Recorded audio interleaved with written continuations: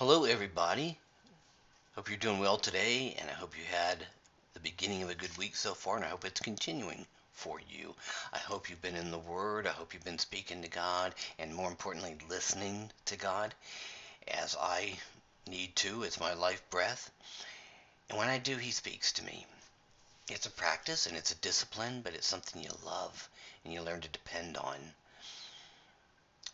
This message is called Broken and Fragile and Low and Small.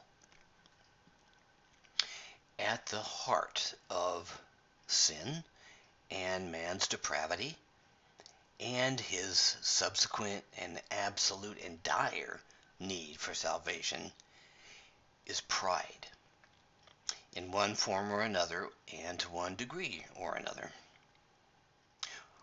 We don't have a proper relationship to Creator God, and as a result, we don't have the proper perspective of ourselves within that relational framework either. We can, if we're honest with ourselves or willing to do enough soul searching and allow Jesus to show us what our motivations for doing things are, we can always trace our sinful actions back to pride. One simple yet profound and clear statement in the Bible is in James 4:6. You may have heard this. It says, God opposes the proud, but he gives grace to the humble. And another equally strong yet simple reality, not someone's opinion, is stated in Proverbs 16:18. And it says, pride goes before destruction, and a haughty spirit before a fall. See, it makes us think more highly of ourselves than we ought to think. Actually, that's not my opinion either. That's Romans 12:3. It's calling our attention to that. It actually says it makes us think more highly of ourselves than we ought to think. That's pride. It's very good at masquerading as something else. It's very good at having small, subtle degrees. It's very good at deceiving and hiding and making excuses, all sorts of things. But it also puffs up, all sorts of things. It could always be, when you're in math and you learn about fractions and you learn about the least common denominator, you always have to go back to what can't be shrunk down anymore, or simplified anymore, or of any lesser value. That's what pride is. It can always shrink back down, be traced back down to pride as a source of many bad and evil things. All of them, actually.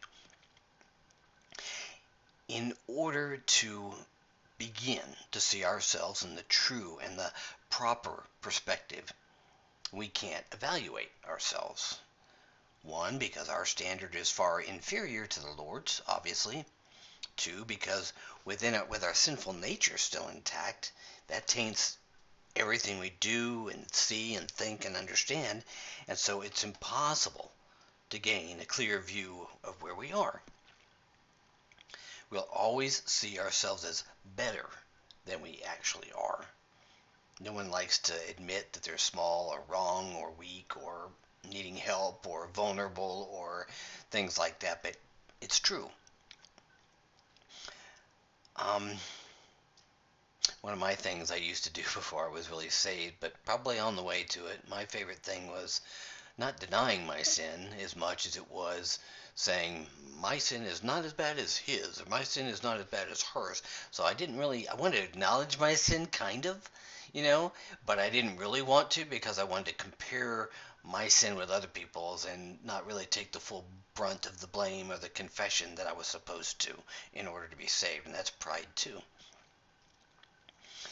See, we need to look at the truth of God's Word to see what the standard actually is, how we actually measure up against that standard, which is perfect and holy and righteous and just, by the way, and then to humble ourselves in the light of that shortfall. Then we can begin, not fully begin, to see the actual relation or lack of it.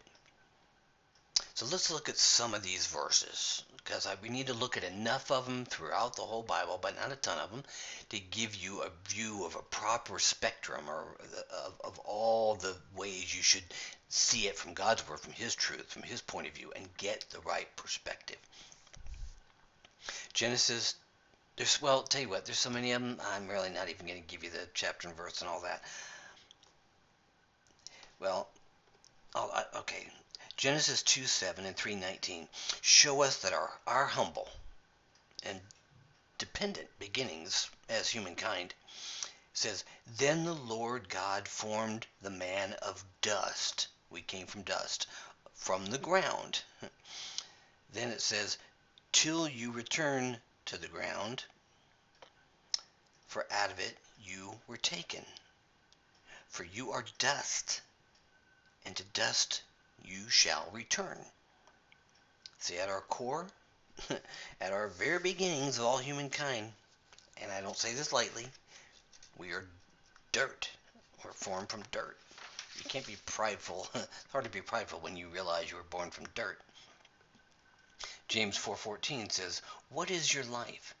For you are a mist that appears for a little time and then it vanishes.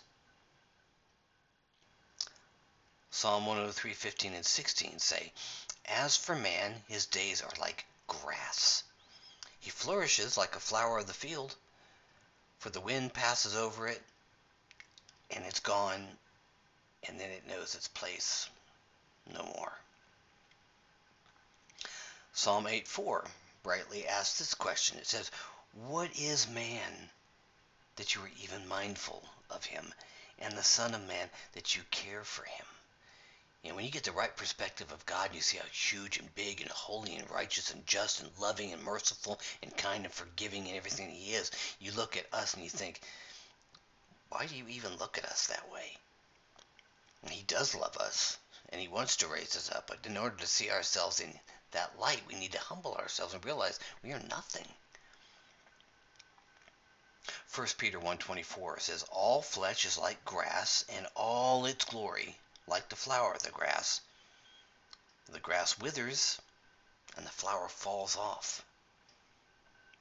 So our beauty doesn't last forever. Our strength doesn't last forever. Our physical beings don't last forever. Hard to be prideful over these things.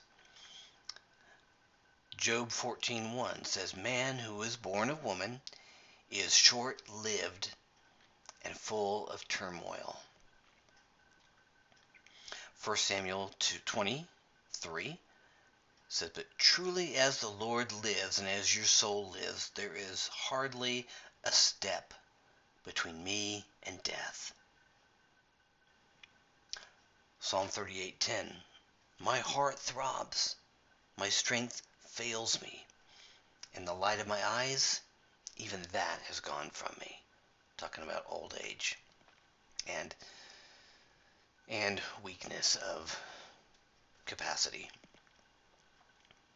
Psalm 49:12, but man in his pomp will not endure. He's like the beasts that perish.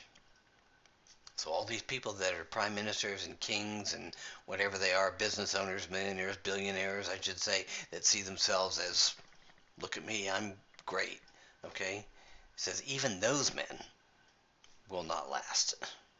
They're just going to die just like the beasts of the field do. Psalm 78:39, thus he remembered that they were but flesh, a wind that passes and does not return. Another one says, for he himself knows our frame. He is mindful that we are but dust. Another one says, as when one plows and breaks open the earth, our bones have been scattered at the mouth of Sheol, which is the depths of the earth. Another one in Isaiah says, stop regarding man whose breath is in his nostrils, for why should he be esteemed? In other words, what is he in compared to God? What does he think so much of himself? You know, he doesn't need to be esteemed. He's lowly. Even when he thinks he's high, he's not. Isaiah 64:6 says, "For all of us have become like one who is unclean," regardless of how we'd like to view ourselves, "and all our righteous deeds are like a filthy garment. And all of us wither like a leaf, and our iniquities, our sins, are like the wind. They take us away." New Testament, in him we live and move and have our being. Okay, that is saying in God and because of God only do we live. Because of him only do we move. Because of him only do we have our being, our existence. We can't say how great we are. We didn't bring ourselves into the earth, and we're going to leave this earth one day. And so no matter what you accomplish in it, no matter how great you think you are, no matter what you think you can ascribe or contribute or give yourself glory for, it's nothing. You are not much, and it's all because of God. Psalm 39:4-5 says, "O Lord, make me know my end," the end of my days, "and what is the measure of my days. Let me know how fleeting I am. Behold, you have made my days a few handbreadths, and my lifetime is as nothing before you. Surely all mankind stands as a mere breath." Job 14:1-5 says, "Man who is born of a woman is few of days and full of trouble. He comes out like a flower and then withers. He flees like a shadow and continues not. And do not open your eyes on such a one and bring me into judgment with you. Who can bring a clean thing out of an unclean thing? There is not one. His days are predetermined, and the number of his months is with you, and you have appointed him limits that he cannot pass." Job 38:4. Job says to mankind, "Where were you when I laid the foundation of the earth? Tell me, if you have understanding." That'll put it into perspective for you. Another one from Isaiah. "It is he," meaning the Lord God, "who sits above the circle of the earth, and its inhabitants are like grasshoppers. Who stretches out the heavens like a curtain and spreads them like a tent to dwell in, who brings princes to nothing and makes the rulers of the earth as emptiness." Psalm 90. I'm not going to pick one or two verses. I'm going to read it. Let me preface this by saying that the world is so enamored with what they call love. To them it means to accept and to tolerate and embrace evil in all its ways and its forms, because they and their father the devil, Jesus says, hate the light. True love, God's love, hates and doesn't tolerate the darkness, which leads men into everlasting torment and fire and anguish. It saves and rescues them from sin. It doesn't celebrate, take pride in, or glory in sin. So when the world says love, love, love, it doesn't mean to accept everything and tolerate and embrace things that God sees as wrong. God's love, God is true love. He hates and he doesn't tolerate the darkness because it leads men into everlasting torment and fire and anguish, and that's not what you were created for. God's love, not man's love, saves and rescues man from sin.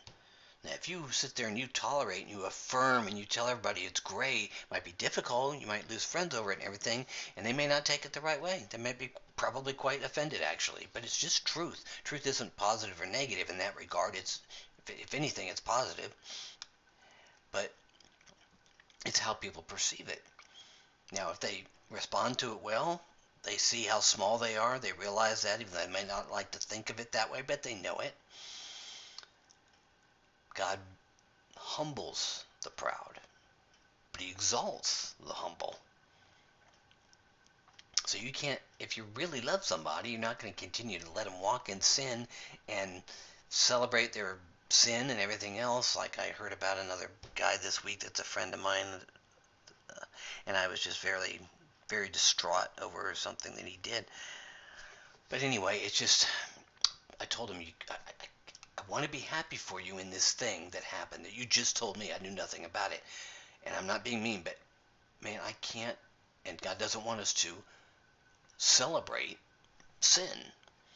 How much better, easier for me would it be on our relationship and on you and on everybody's feelings and everything if I just said, oh, wow, that's a great thing. Wonderful for you, dude. But God said, no, I can't celebrate that. That's sin. And he didn't like it. And he did lash out in his own way and everything. And that's probably going to be the end of our relationship, which is mostly a working relationship anyway. But he's supposed to be a brother in the Lord, and I don't want to have that going on. But I can't say great for you, dude, when something's obviously wrong, and it's pretty darn wrong. My love for him calls him out, so to speak, in righteousness, and he's supposed to be a believer, so he definitely should not respond badly to that, you know. But hopefully God will help him see it, and if hopefully he'll surrender to that and realize that that wasn't me saying that, it was God, and it's right. It's the right way to see things. But Psalm 90 says, Lord, you have been our dwelling place in all generations. Before the mountains were brought forth, or ever you had formed the earth and the world, from everlasting to everlasting, you are God. You return man to dust, and say, return, children of man. For 1,000 years in your sight are but as yesterday when it's past, or as a watch in the night. You sweep them away as with a flood. They're like a dream, like grass that is renewed in the morning. In the morning it flourishes and is renewed, but in the evening it fades away and withers. For you are brought to an end by your anger. By your wrath we are dismayed. You have set our iniquities, our sins before you, our secret sins even, in the light of your presence. For all of our days pass away under your wrath. We bring our years to an end because of our sin, like a sigh. The years of our life are 70, or by reason of strength 80. Yet their span is but toil and trouble. They're soon gone, and we fly away. Who considers the power of your anger and your wrath according to the fear of you? So teach us to number our days, that we might get a heart of wisdom. Return, O Lord, how long?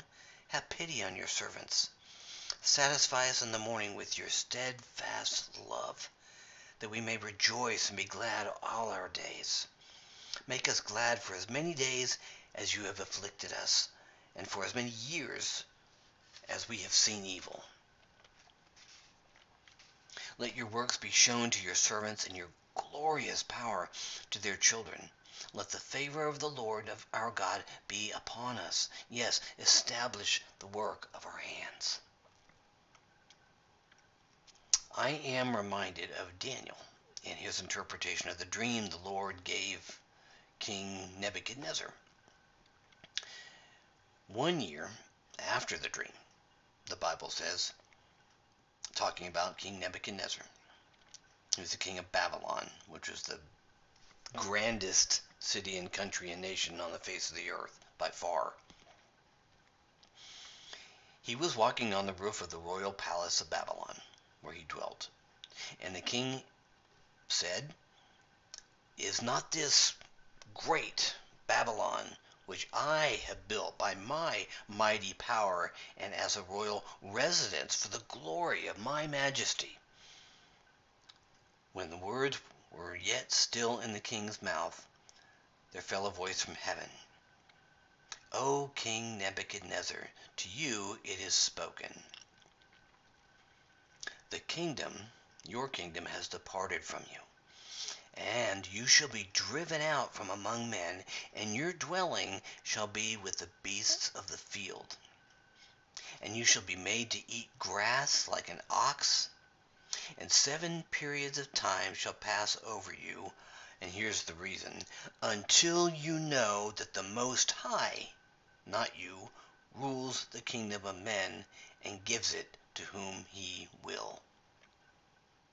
Immediately, the word was fulfilled against Nebuchadnezzar. He was driven from among men and ate grass like an ox, and his body was wet with the dew of heaven, till his hair grew as long as eagle's feathers, and his nails were like birds' claws. Wow. Now remember, I told you before, these are real people, real lives, real situations, historical accounts, not fiction, not cute little kids' Sunday school lessons or anything. These are real people. These really happened. So this king over all the earth, with the most power, the most influence, the most money, everything, he got brought low. He said to himself, I'm walking on the royal palace where I live. And I said to myself, this great Babylon which I have built by my power, for the glory of my majesty. And God said, no, until you realize that it's me who puts leaders in place and gives them everything they have, and gives them to who he wants to give them to. It all comes from God. We don't pat ourselves on the back. We've got this strange thing in humanity about, that if it's good, I must have deserved it. If it's bad, I didn't, or maybe I deserve that too. But you know what? Sometimes bad things happen. You didn't deserve it necessarily, or you view it as bad, or it seems bad at the time. And when good things happen, they're blessings. Somebody else causes it to you. It doesn't mean you did anything to give it. That's what grace is. All of Christianity is built on that. You don't deserve this. You can't deserve this. You wouldn't have it, even the possibility of being saved from your sins and being forgiven and being reconciled to Almighty God and spend your life in eternity instead of a burning, horrible place without the mercy of God. If it weren't for God's grace, something you don't deserve. Give God the glory. He's the one that makes these things happen. Now, the words of the Bible, they're true. Like I said, this is not a fictional story. It's not an allegory or even a parable like Jesus sometimes mentions, but not often. This is a historical account of a real man, a king, and an actual event, and a season. Not just a day, a season that took place in his life. We don't know how long. 7 periods of time. Was it 7 weeks, 7 months, 7 years? We don't know. He became proud, and he ascribed all the blessings in his life to himself. And his lesson from God and ours from the Almighty was what? 19 words we, too, must never forget. Until you know that the Most High rules the kingdom of men and gives it to whom he will. You might say, I don't have a kingdom. Really? If you're not walking with God, then guess what? You think you're the king of your own life and can do whatever you want. That's your kingdom. You think that your your world, your dwelling, your attitude, your actions, your autonomy, your independence supposedly is your kingdom. However big that little bubble is, or small, I should say. This all comes from God. All the good things come from God. He is the one that gives you everything you have, including life and breath. But you have to understand that. Don't let yourself get so puffed up even and not even get anywhere near what Nebuchadnezzar had to go through before you can learn a lesson, so you don't have to take a fall in order to be humbled and realize that you're far less than what you think you are. Loved, yes, but not to the point where you think you're all that and you're don't need God and that he didn't create you and everything you do and you have in life you got yourself and things like that. No. So this applies to you too. Until you know that the Most High rules the kingdom of men, even individual men, and gives it to whom he will. We have democracies and we vote, but ultimately it's the Lord of hosts and his wisdom and his plans and purposes and his sovereignty that tears down and raises up kings and powers, rulers, presidents, prime ministers, whatever you want to call it. And if people in these high positions are like this, how much more us, who are of a more lowly estate in comparison, who also believe we rule our own tiny lives and kingdoms, as I said. This comes to mind as well. Deuteronomy chapter 7 says this, talking about the Hebrews, the Jewish people in the Old Testament, but it says, for you, and you're talking about Christians, but also he views all life as people that will hopefully come to repentance so that you can be with him forever, which is why he even created you to begin with. So please hear this personally. For you are a people holy to the Lord your God. You're not that yet if you're an unbeliever, but if you're a believer, God sees you like this. So we both have willingness to something to pull away from this and take from this. Okay? For you are a people holy to the Lord your God. The Lord your God has chosen you to be a people for his treasured possession out of all the peoples who are on the face of the earth. It was not because you were more in number than any other people that the Lord set his love on you, for you were the fewest of all peoples. But it's because the Lord loves you and is keeping the oath that he swore to your fathers, that the Lord has brought you out with a mighty hand and redeemed you from the house of slavery, from the hand of Pharaoh, king of Egypt. Big phrase here.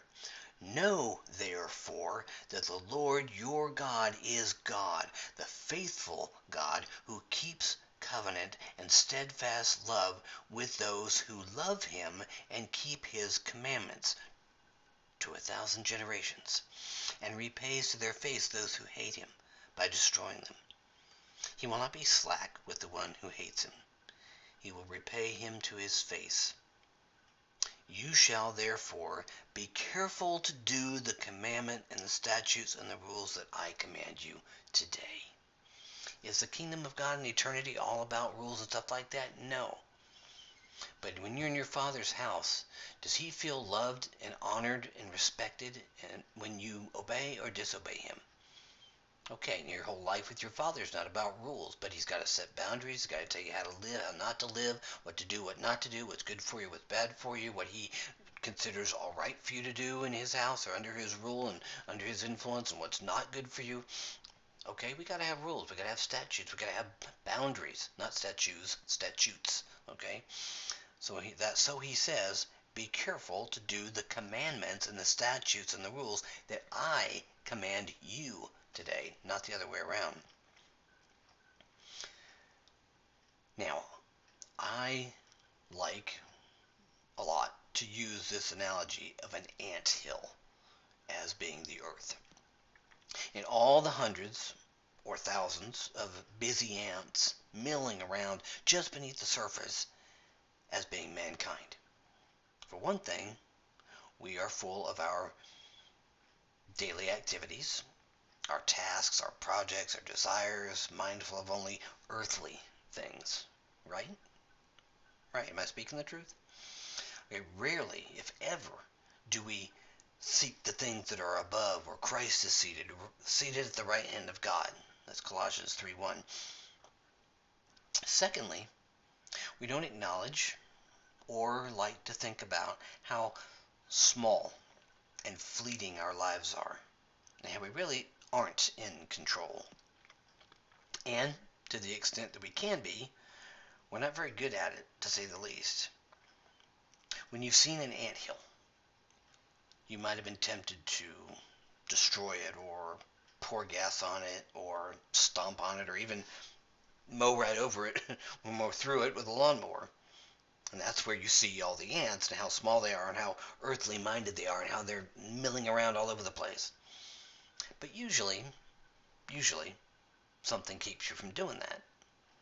Yet, you're aware that you can. It's something you have the power, the opportunity, and the capability of doing. But you don't. That's called grace. To you, us, it may seem insignificant or momentary or just a split-second thought and choice without much consequence, actually.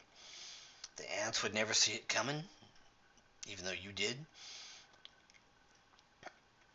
Their existence would be as quickly and thoroughly wiped out in an instant. But if you spared them, it would be an act of mercy on your part. They didn't do anything to deserve to live or to continue in their existence, because they didn't even have any part in or control over anyway. They were just created by something. I'm just going to say something, even though we know it's the Lord. He creates everything. They were just created by something much more powerful, higher, and beyond them.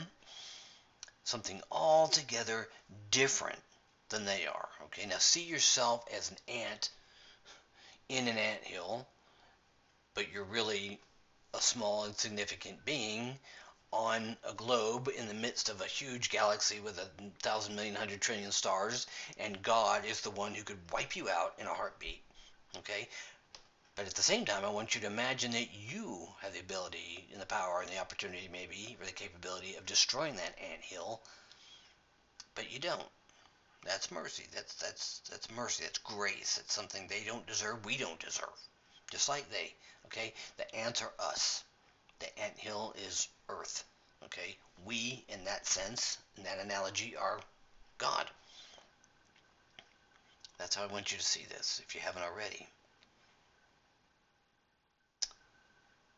Something altogether different than they are. Something with a total otherness quality about it. It is wholly unlike anyone or anything else.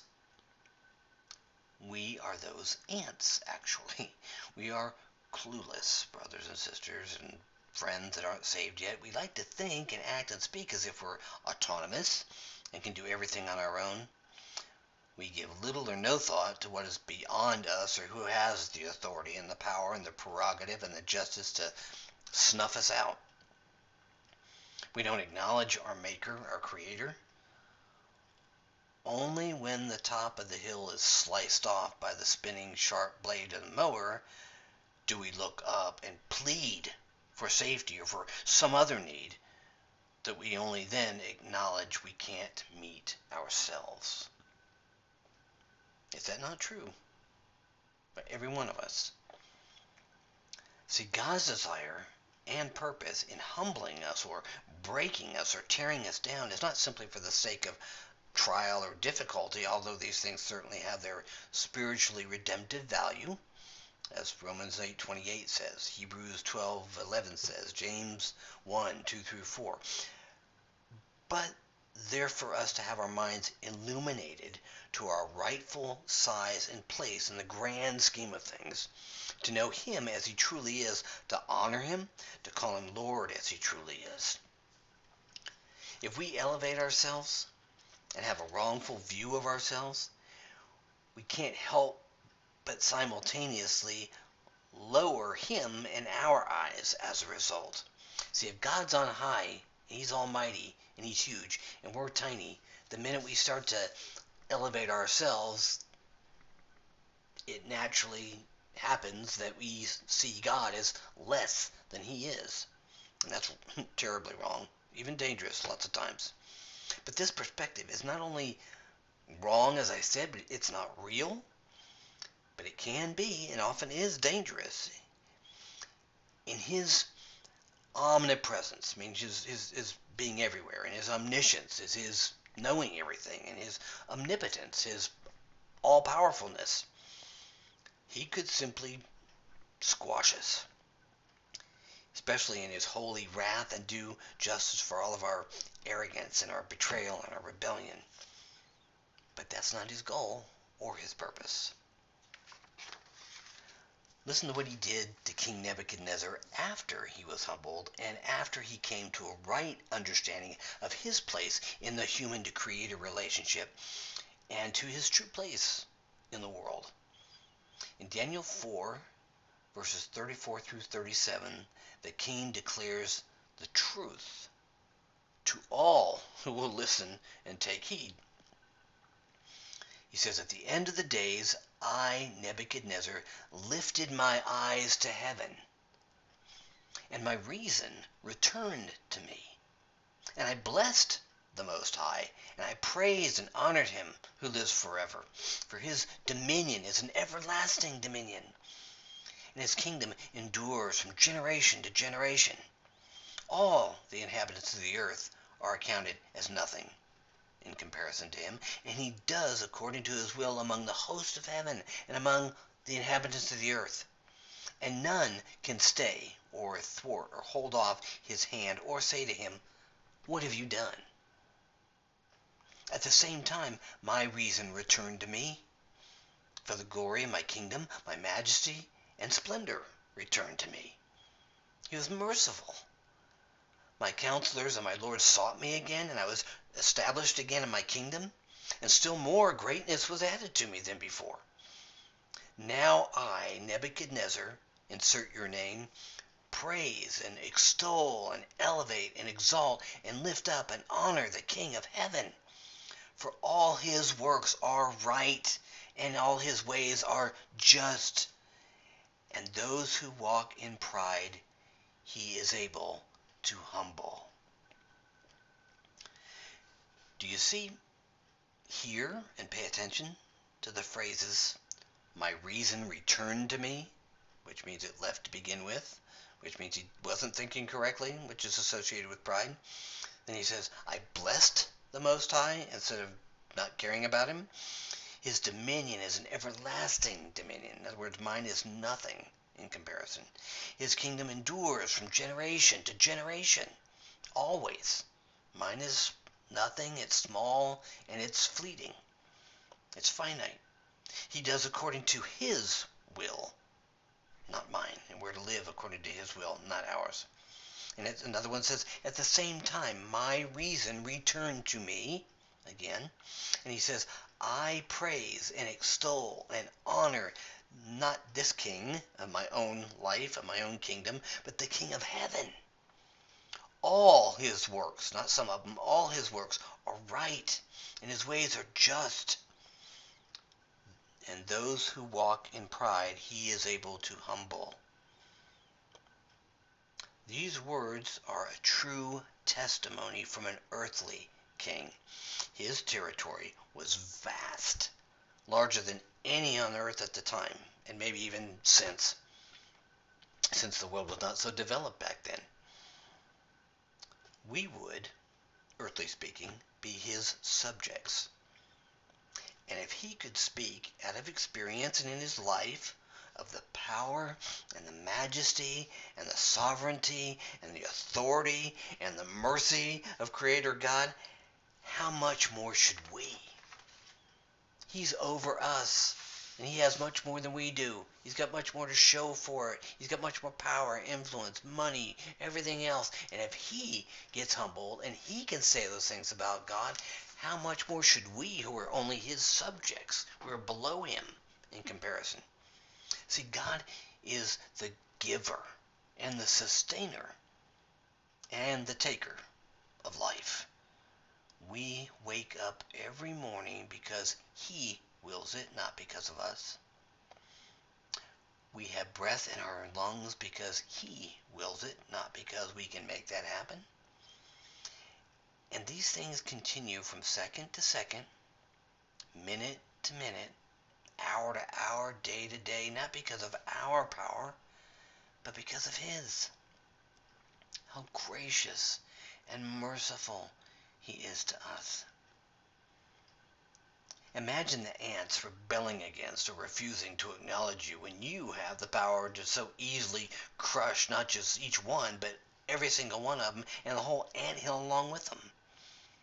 That's what we do each day when we don't acknowledge our puniness and our sinfulness and our rightful place in the created order and relationally.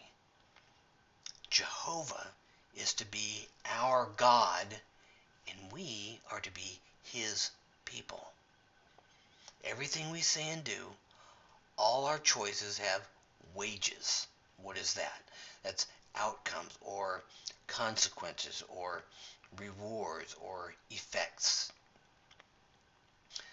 Romans 6:23 says, simply and bluntly, but wonderfully also, for the wages of sin is death.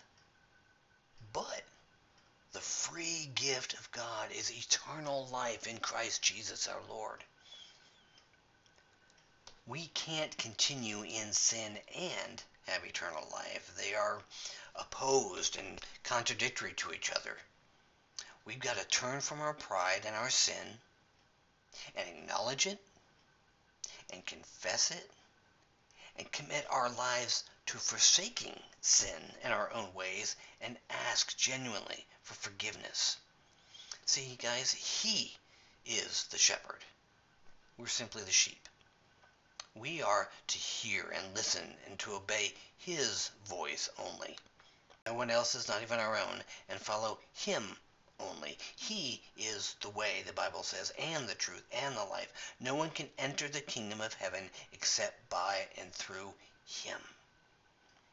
He and the Father are one, the same. He took our sins upon himself and offers us his righteousness so that we might be reconciled to the Father. He and the Father are one. His name, Jesus Christ, is above all other names. To him every knee will bow and every tongue confess that he is Lord. Some willingly and gladly, and many unwillingly, yet truthfully, with fists of rebellion in the air. What are you living for, and what will your wages be? Your choices have outcomes, effects, consequences, rewards. What are they going to be? The wages of sin is death, but the free gift of eternal life is in Christ Jesus our Lord through the Father. The Bible says, guys, that now is the day of salvation. We're not guaranteed tomorrow, you know that. We like to think about it all the time, but we're not. Okay? You do the work yourself, thinking you're going to find your own way to heaven if you even care about that. And what do you do? You sin and your wages are death. You die. But if you turn from sin and accept humbly and truly and gratefully and committedly the work he has done on the cross on your behalf for you, then you live. Then your wages are life. Today is the day. Remember the words of Isaiah 66:1 to show you the true and the right perspective. Heaven is my throne, and the earth is my footstool. Like you on the sidewalk or on the grass, and the ants underneath or on the anthill. Heaven is my throne, says the Lord, and the earth where you are is just my footstool where I put my feet. That's the proper perspective, and that's the only way, like King Nebuchadnezzar, that we're going to avoid eternal death and we're going to have a chance at eternal life. And that is extremely important, especially with all the things you see going around you this day and age.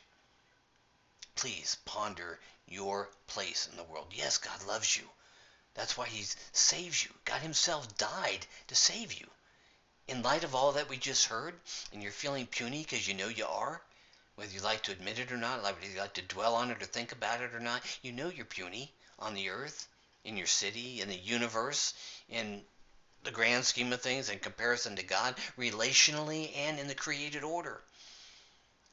But if he was willing to come to the earth and subject himself on purpose willingly in order to save you from your sins so that you could be made right and cleansed and have eternal life, which is why he made you to begin with, that's amazing. That's phenomenal. But remember, God is in heaven. That's his throne. That's where he sits. And we on this planet, and we're a small speck on this planet, it's his footstool. That's the way we've got to see it. If we humble ourselves, God will exalt us. But if we exalt ourselves, God will humble us. God bless you.